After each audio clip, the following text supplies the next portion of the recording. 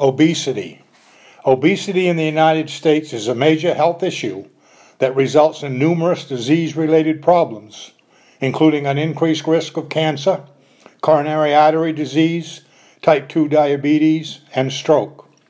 The Centers for Disease Control and Prevention reported 66% of Americans overweight, and over one-third of them were considered obese. Obesity in the United States accounts for up to 400,000 deaths per year, with it costing society an estimated $117 billion per year, exceeding the health care costs related to smoking. Obesity is even more prevalent in our pet population, with an estimated 60% of cats and 56% of dogs considered overweight or obese, according to a recent 2017 study. This equals an estimated 50 million dogs and 56 million cats.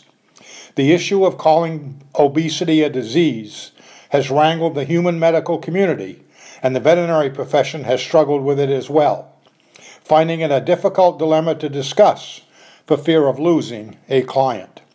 However, obesity does fulfill the medical description of a disease.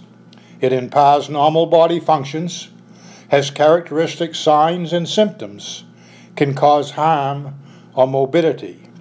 Tomorrow I will discuss obesity-related problems in our pets, and that's your animal answer.